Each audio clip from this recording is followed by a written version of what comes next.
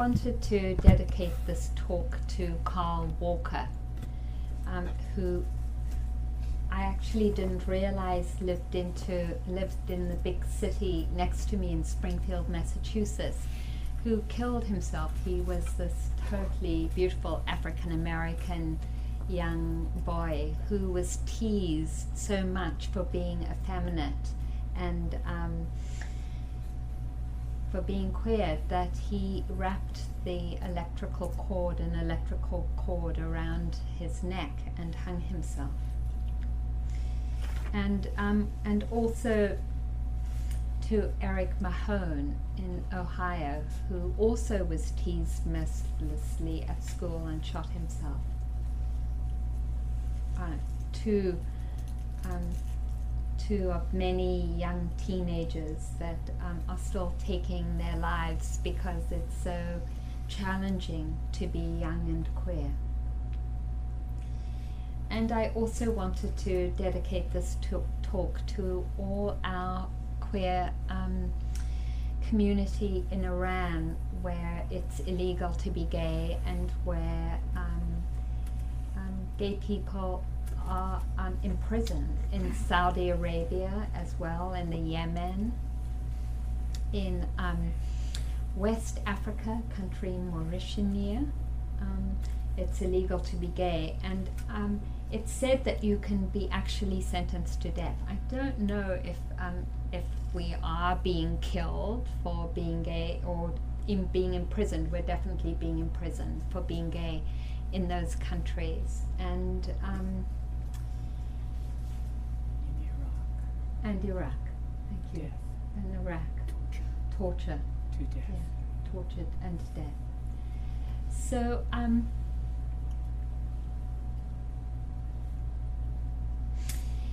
in this theme of awakening the heart,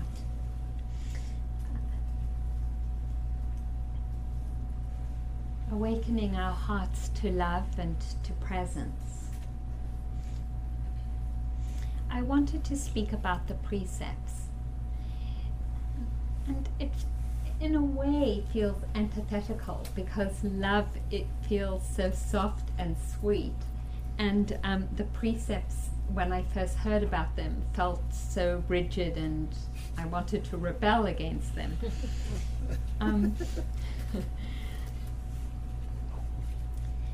But actually, the precepts are an incredible expression of love and caring.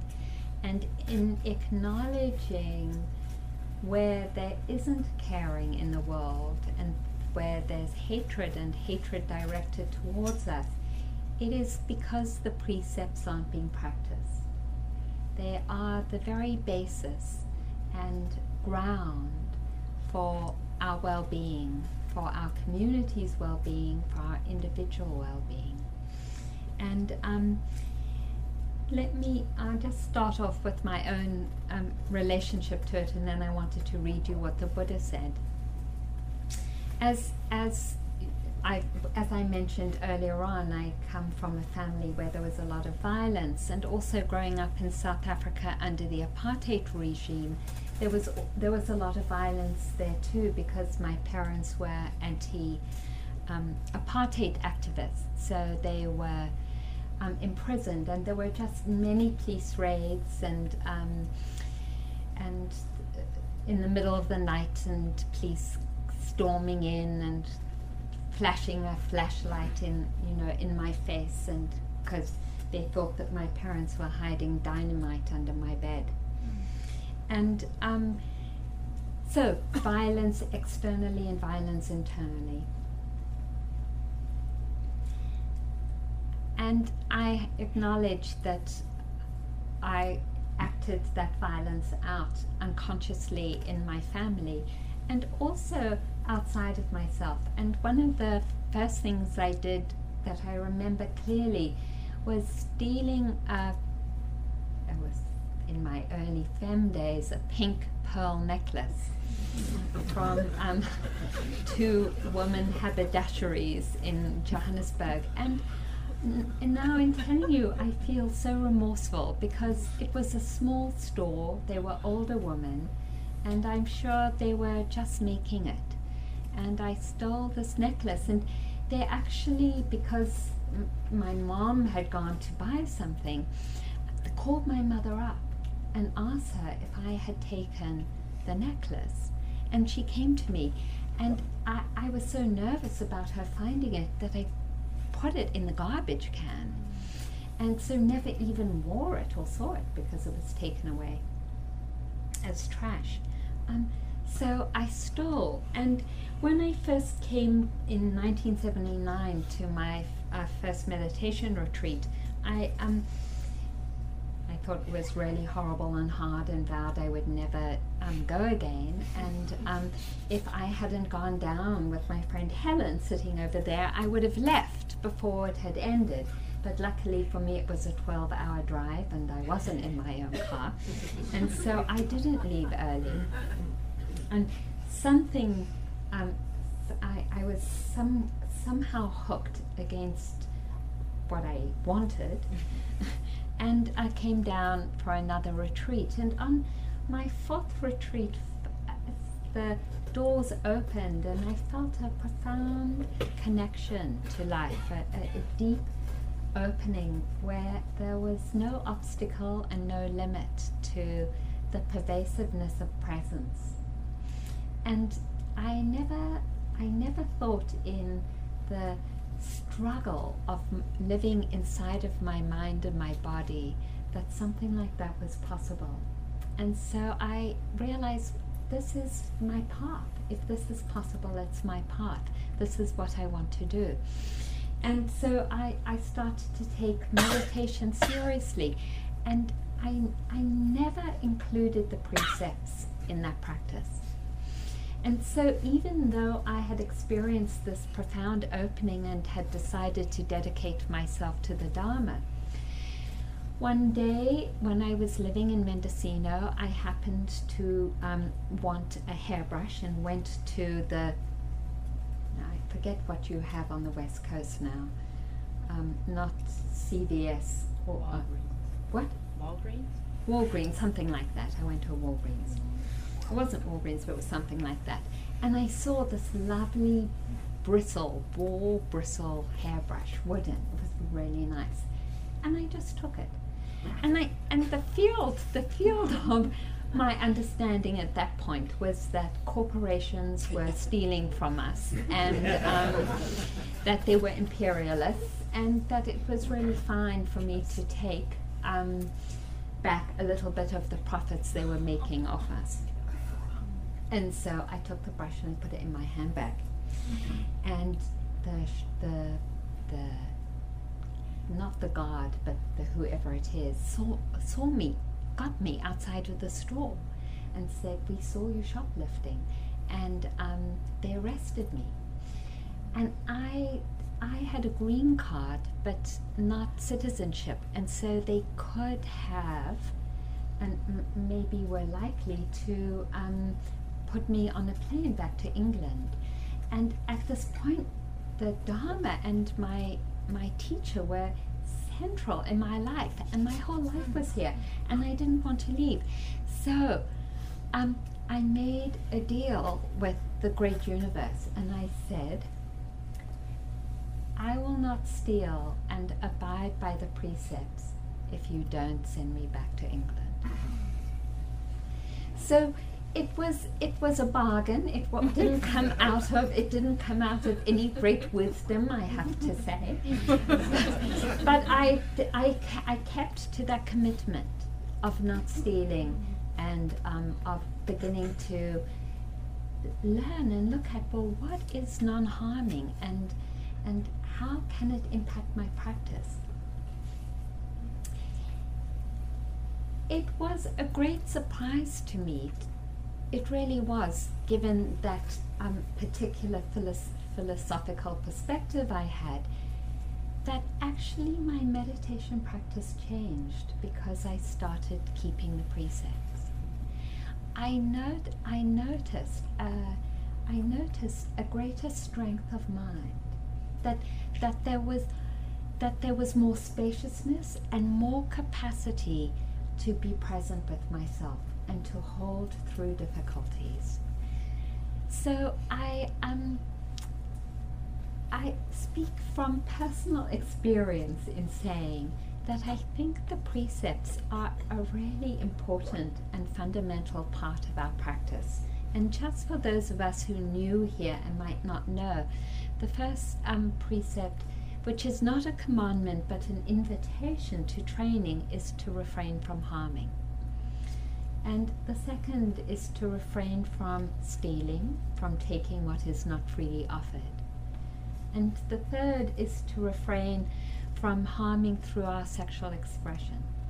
And the fourth is to refrain from harming through our speech. And the fifth is to refrain from heedlessness, from losing our balance and perspective through the use of intoxicants and mind-altering substances. Those were the precepts that we took earlier on. So let me read to you what the Buddha says about the precepts. There are community of practitioners, 8 streams of merit, streams of the wholesome nourishment of happiness that are heavenly, ripening in happiness, conducive to heaven, and that lead to whatever is wished for, loved and agreeable to one's welfare and happiness. And what are the 8? Here, a noble disciple has gone for refuge to the Buddha. This is the first stream of merit, stream of wholesome nourishment, of happiness that is heavenly, ripening in happiness, conducive to heaven, and that leads to whatever is wished for, loved and agreeable to one's welfare and happiness. Further, a noble disciple has gone for refuge to the Dharma, and this is the second stream of merit. Further, a noble disciple has gone for refuge to the Sangha, and this is the third stream of merit. There are further practitioners, these 5 gifts, pristine, of long-standing, traditional, ancient, unadulterated, and never before adulterated, that are not being adulterated, and that will not be adulterated, and are not despised by the wise ones. And what are these 5? Here, practitioners, a noble disciple gives up the destruction of life and abstains from it. By abstaining from the destruction of life, the noble disciple gives to immeasurable beings freedom from fear, hostility, and oppression. By giving to immeasurable beings freedom from fear, hostility, and oppression, she or he, or neither she or he, will enjoy immeasurable freedom from fear, hostility, and oppression. This is the first of those great gifts and the 4th stream of merit. Further, a noble disciple gives up taking what is not given and abstains from it. By abstaining from taking what is not given, we give to immeasurable beings freedom from fear. This is the second of those great gifts and the 5th stream of merit. Further, a disciple gives up sexual misconduct and abstains from it.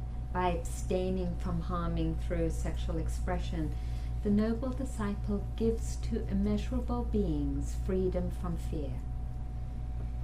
Further, a noble disciple gives up false speech and abstains from it. By abstaining from false speech, the noble disciple gives to immeasurable beings freedom from fear. And further, a noble disciple refrains from harming through the use of wines, liquors, and intoxicants. By abstaining from harming, the noble disciple gives to immeasurable beings freedom from fear, hostility, and oppression. By giving to immeasurable beings freedom from fear, hostility, and oppression, she, he, or neither she or he, I'm adding on here, will enjoy immeasurable freedom from fear, hostility, and oppression. This is the 5th of the great gifts and the 8th stream of merit. These monks, nuns, and community of practitioners are the 8 streams of merit, streams of the wholesome, nourishments of happiness, which are heavenly, ripening in happiness, conducive to heaven, and which lead to whatever is wished for, loved, and agreeable to one's welfare and happiness. So the Buddha is so clear that this practicing of non-harming is the basis of our happiness, and also is the basis of safe community, that we can't actually practice unless we give each other this kind of safety. And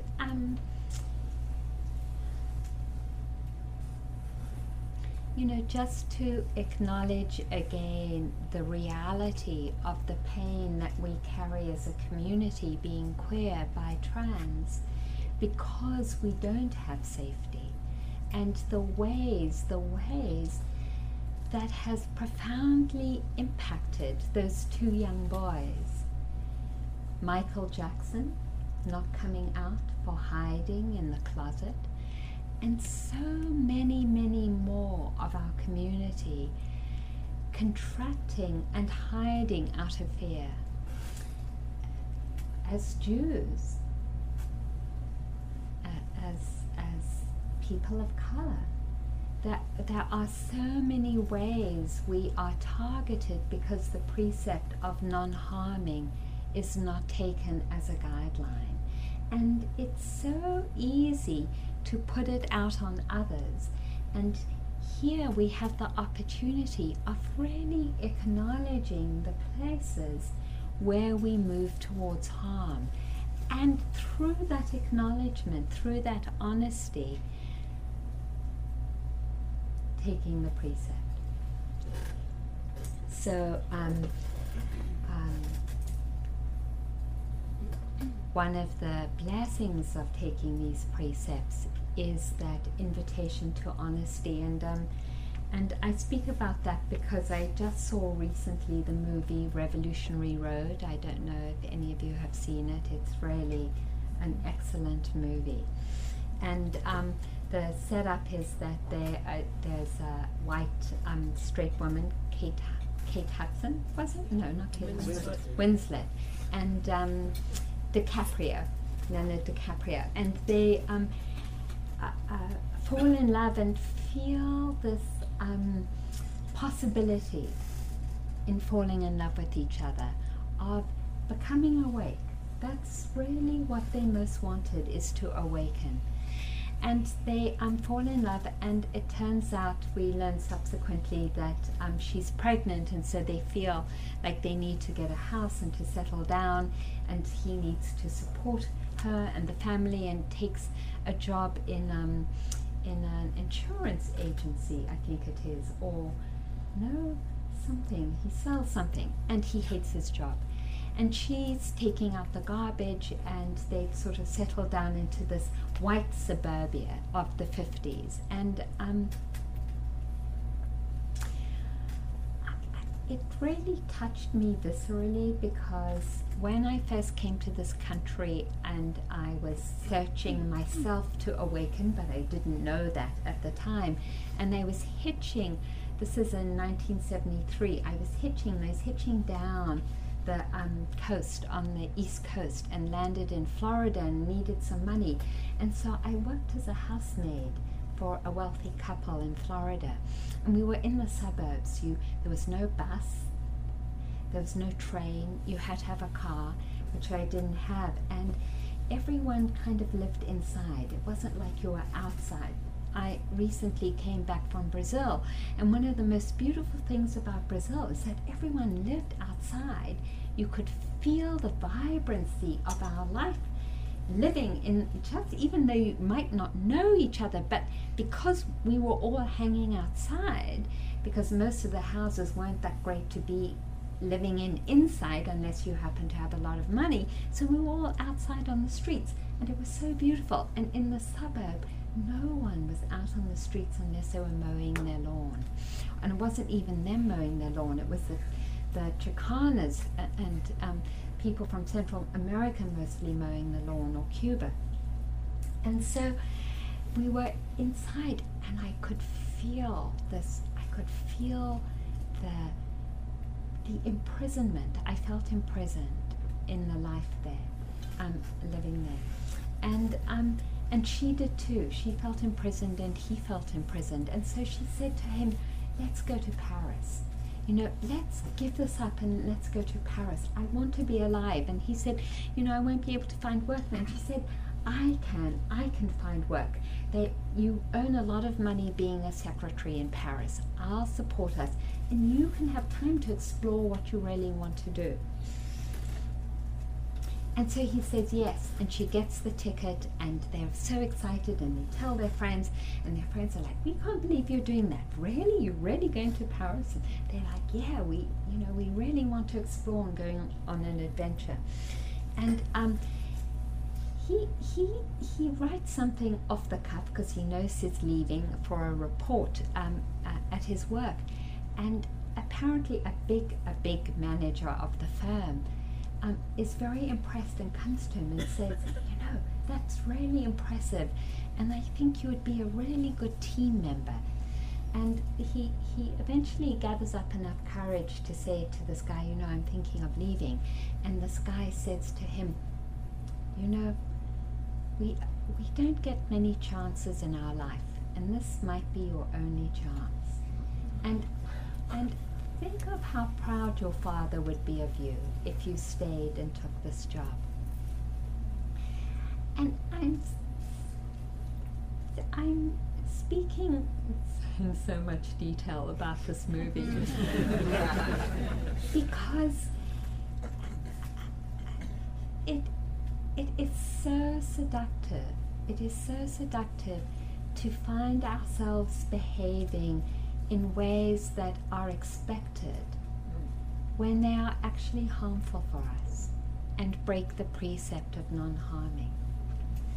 That way in which we just slide into trying to fit rather than being authentic, the ways where we don't come out when we could, and I'm not saying it's always good to come out all the time, but sometimes there are times when we could, when we don't.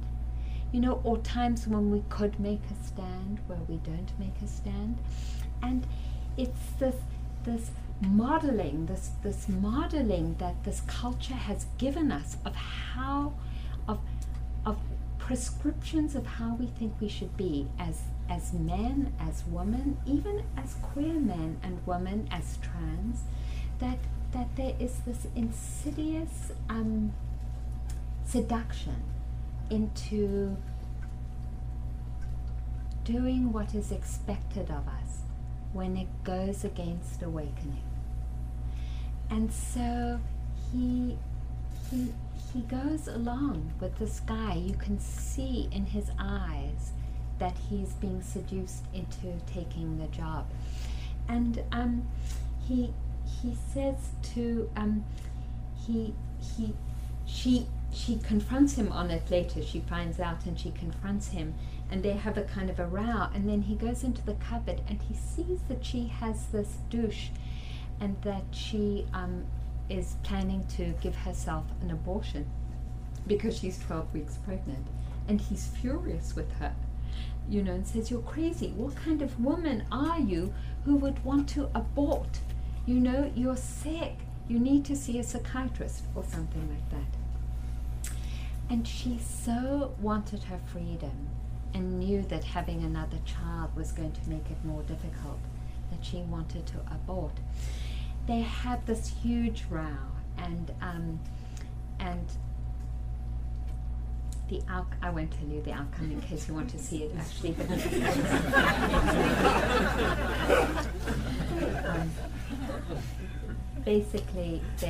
Basically, there's a way in which they both give up that thirst for awakening.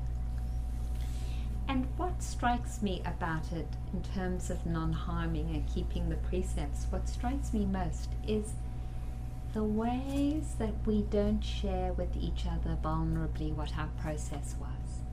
He didn't come to her and say, I'm really struggling. I'm feeling this, that perhaps I'll never have a chance to make it in the straight world, and that maybe my dad would be proud of me, and what do you think? And she didn't say to him, I am so thirsty for a new life. I don't think I can bear to have another child.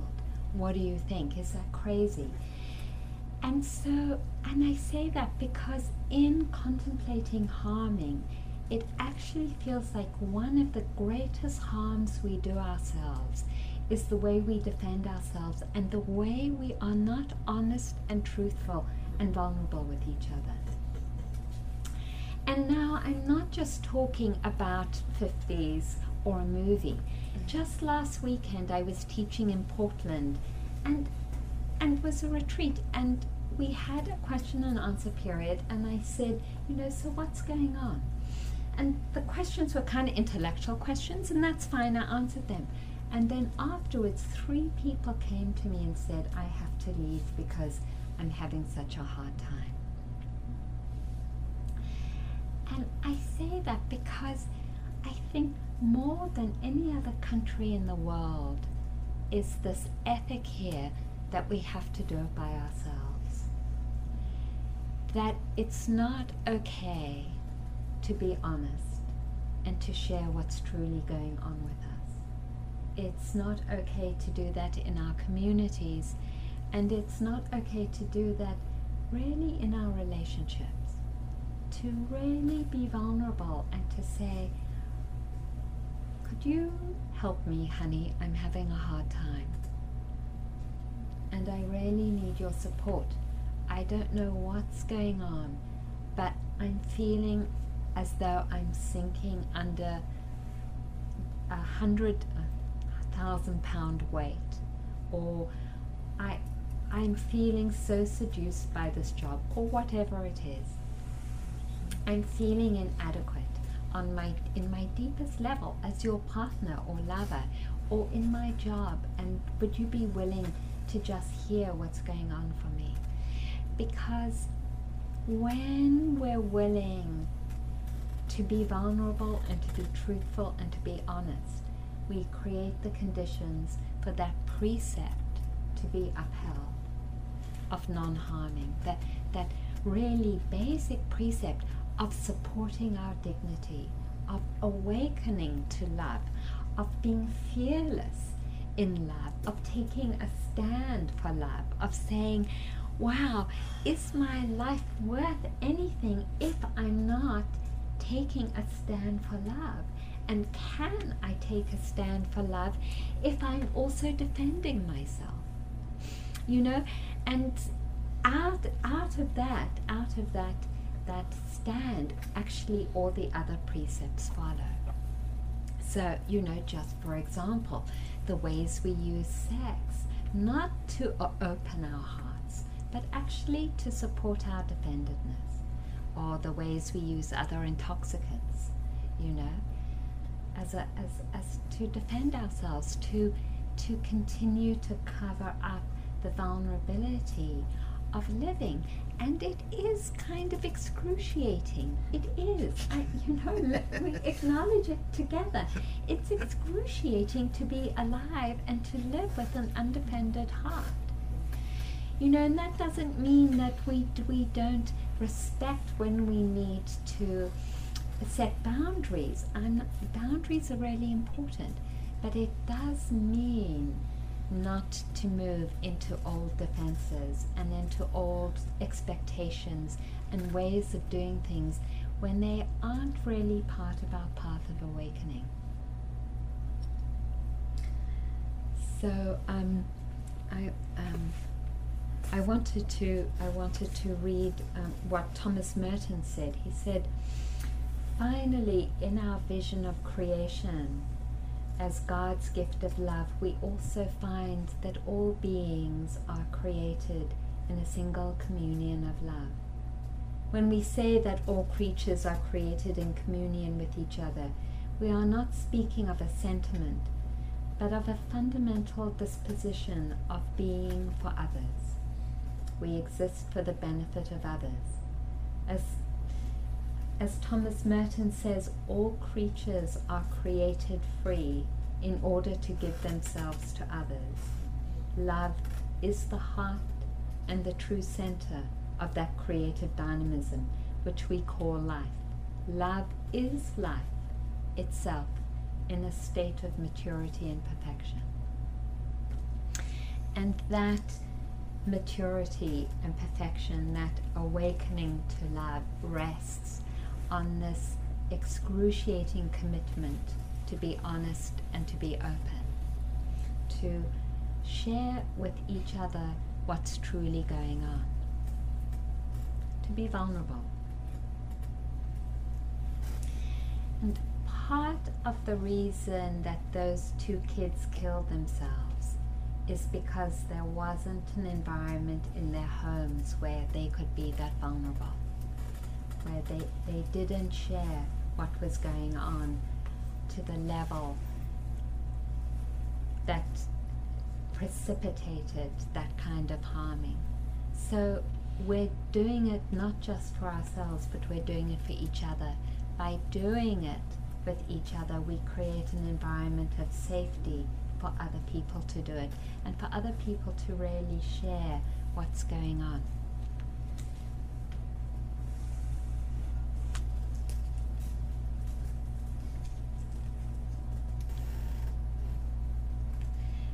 I just actually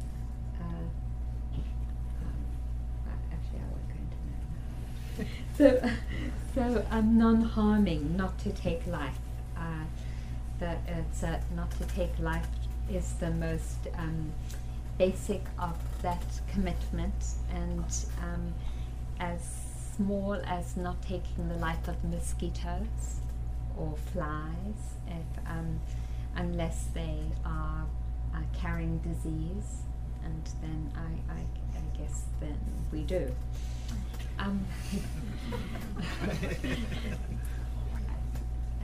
So non-harming. The next precept is to not take what is not given, and I was thinking about this a lot, and thinking about it especially because of my own background and heritage. Of actually, when we talk about not taking what is not freely offered, looking at our relationship to things, because it really invites that. What is our relationship to things? Because if we acknowledge that there is a relationship to what we hold, I think it changes our how we hold this precept. And so I wanted to read this. It's a woman who has multiple sclerosis. Since I cannot clean my own house, it has become to some extent no longer my own house. It has slipped from my control. A very good thing, since Celia takes far better care of it than I would have done even in the days when my arms and legs still worked. She cleans between all the buttons on the antiquated push-button stove, so that our fingers no longer stick and release with a schloop every time we want to go from hot to warm. She keeps the sliding glass door so clean that after my daughter walked through and shattered it, we had to paste a hedgehog decal onto the new one to ward off further incursions. But she does not know where things belong, like the fish-shaped soup tureen on the sideboard. Although this should be placed sideways, she invariably points its pouty face out into the room. At first, I turned it back after she left. Later, when I got too weak, I'd simply look at it and fret at length. And then insight struck. Oh, wait a minute. Whose fish is this anyway? It's mine, I know. When my friend Molly left Tucson, she gave it to me to hold until her return, but she liked Seattle better, and I've got the fish by default. But it's Celia's fish too. She's the one who takes care of it, and apparently it should stare out at us broodily, even though I think it looks dopey that way. To relinquish not merely control, but the claim to control. permitting someone to do what she does best in the way she chooses to do it, and viewing the outcome as collaborative rather than right or wrong, balances a relationship that otherwise might be skewered by issues of ownership or prerogative. Celia and I have a hollow, cream-colored stoneware fish. If you want to help us with its upkeep, you may have it too. If no one drops it, it will outlast both Celia and me. One day, however, it's bound to be smashed, and then no one will have it. Things come to us, we cherish them for a while, and then they or we are gone. When Jesus says you cannot serve both God and mammon, it is not the thingness of our possessions he repudiates, but our relationship to them, the way that instead of simply tending them and putting them to use, we grasp them with knuckles turned white, clasp them against our chests, invest them with the power to represent our worth.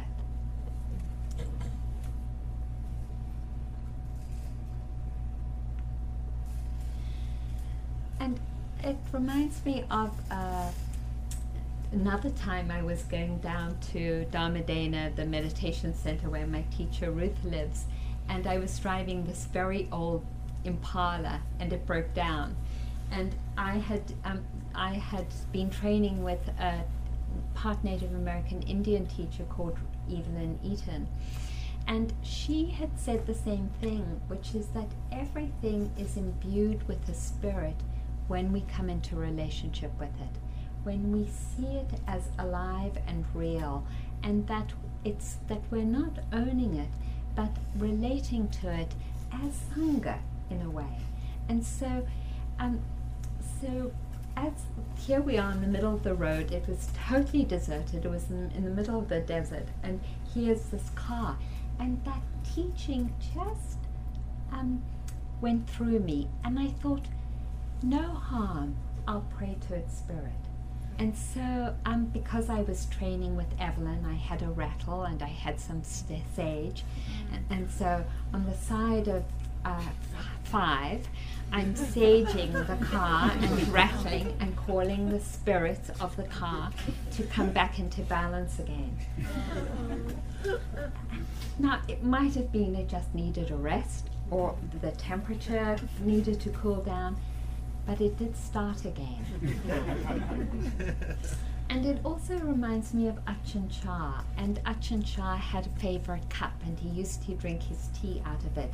And he said, you know, this is a cup that is my favorite cup, and I love it, and I love it because I know that I don't own it. It might crack, it might break at any point, that it is a spirit, the spirit of a cup that I relate to.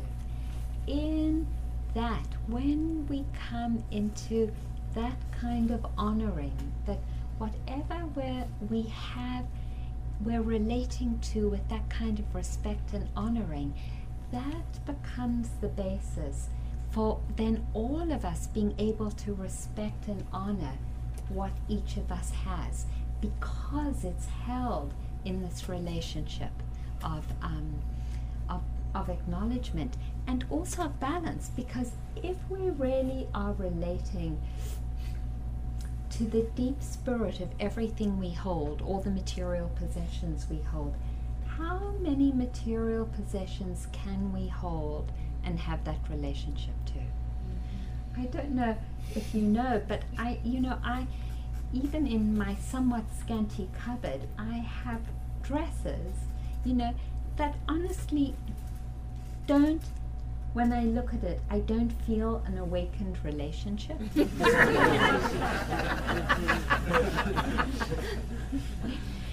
like, can I let it go? Because it isn't serving that awakening, So that's a very radical interpretation of not taking what is not really offered.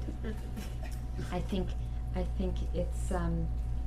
it's really important, and I want to honor deeply that commitment. It's as I have refrained and I haven't stolen anything, and feel deeply connected to respect that relationship that we have, I want to honor again what's happened not only in Bhopal but in the Amazon and in so many places where corporations have come in and taken what is not freely offered, have taken waters away from indigenous peoples, have taken the purity of the rivers and the purity of the earth away by dumping poisons, and have taken the livelihood and the good health away from people when it's not been freely offered. It is endemic in our culture what's going on, and so to take this precept is radical because it goes against that stream, and it is saying awakening and life is my awakening and your awakening, my life and your life. The dignity of that is of the utmost importance, and that I can't find love, I can't find that awakened heart unless I do the work of upholding this precept. And that's what the Buddha was saying, that awakening doesn't happen unless we uphold the integrity of these precepts. So then going on to the precept of non-harming through our sexuality.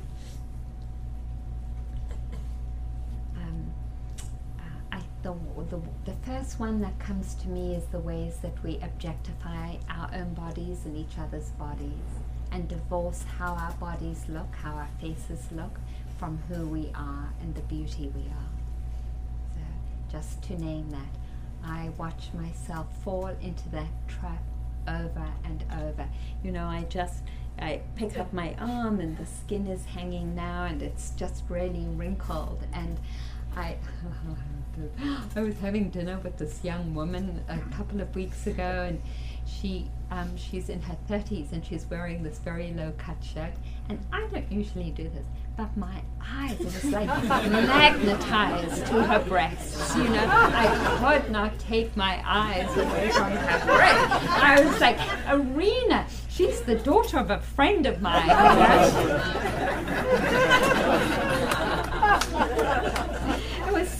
It was so funny, and you know,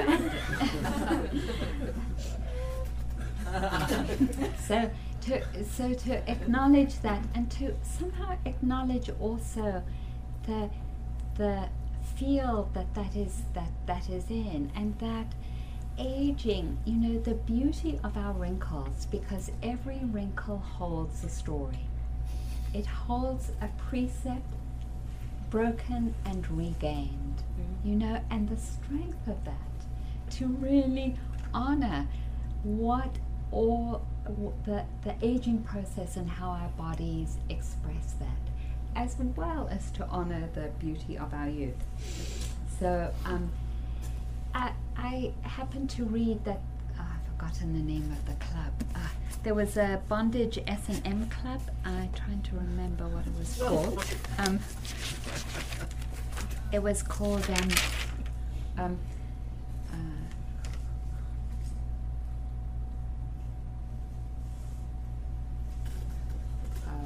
Salon Kitty. Salon Kitty. And they had guidelines. They had guidelines of non-harming, which is to ask for the consent of your partner, to make sure that that consent continues through the sexual act, to make sure that in the act that you are caring for your partner. And I felt so touched by that in the different expressions, because our community has different expressions of sexuality, and there are many, a great variation of expressions, that call of respect for our partners, for caring for our partners, for making sure there's real consent with our partners, and real knowledge, you know, if we are positive, that there is that caring, is just profoundly beautiful and a great gift.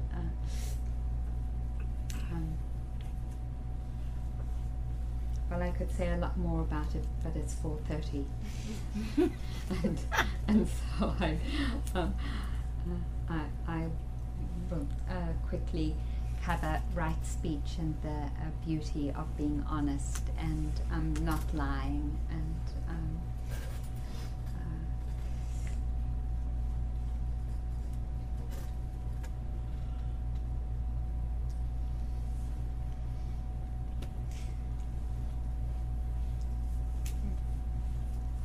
finally, to acknowledge the blessing of keeping the intoxicants that we take in our body in balance.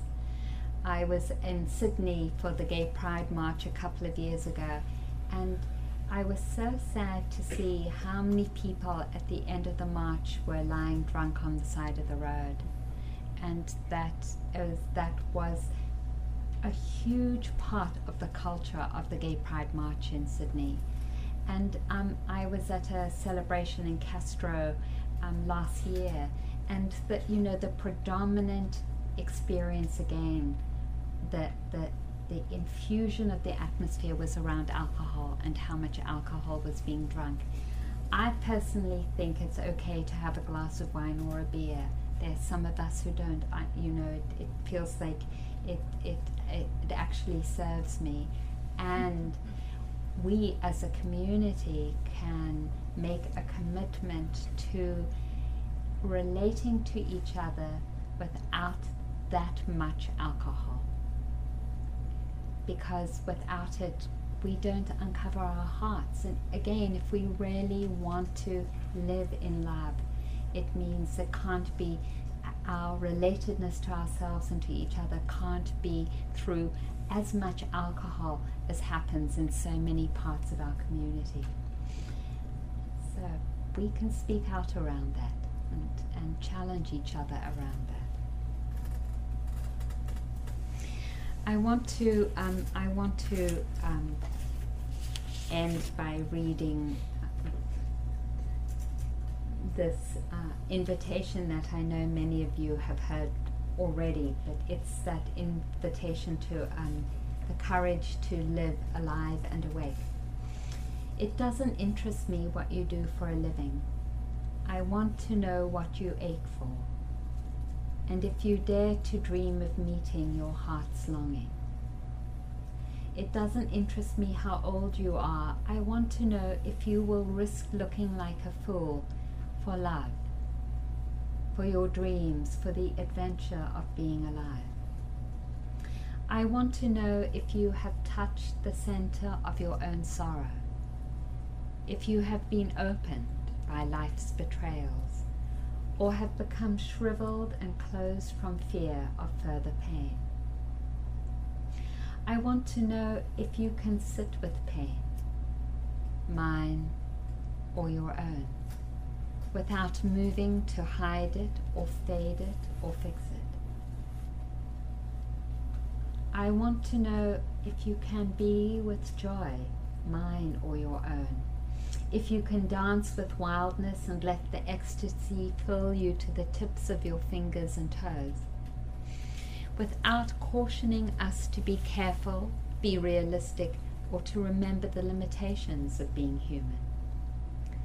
I want to know if you can see beauty even when it's not pretty every day, and if you can source your life from the great presence.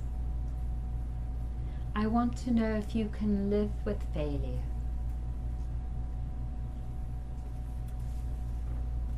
yours and mine, and still stand on the edge of the lake and shout to the silver of the full moon. It doesn't interest me to know where you live and how much money you have. I want to know if you can get up after the night of grief and despair, weary and bruised to the bone, and do what needs to be done. It doesn't interest me who you are, how you came to be here. I want to know if you will stand in the center of the fire with me and not shrink back.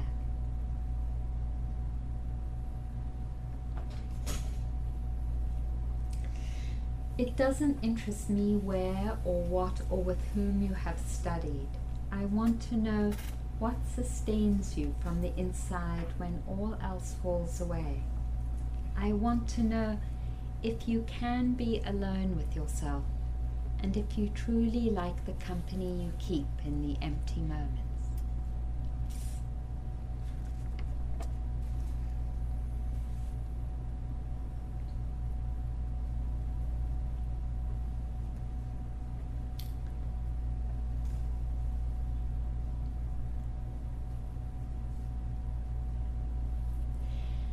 So I'd like you to find someone that you don't know and sit across from them.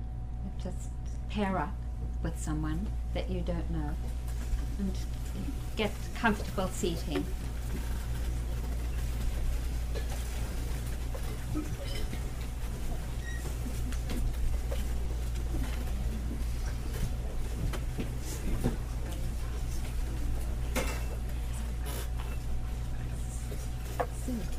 Sue, can you turn this on?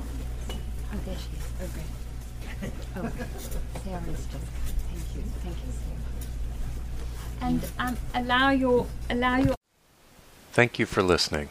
To learn how you can support the teachers and Dharma Seed, please visit dharmaseed.org/donate.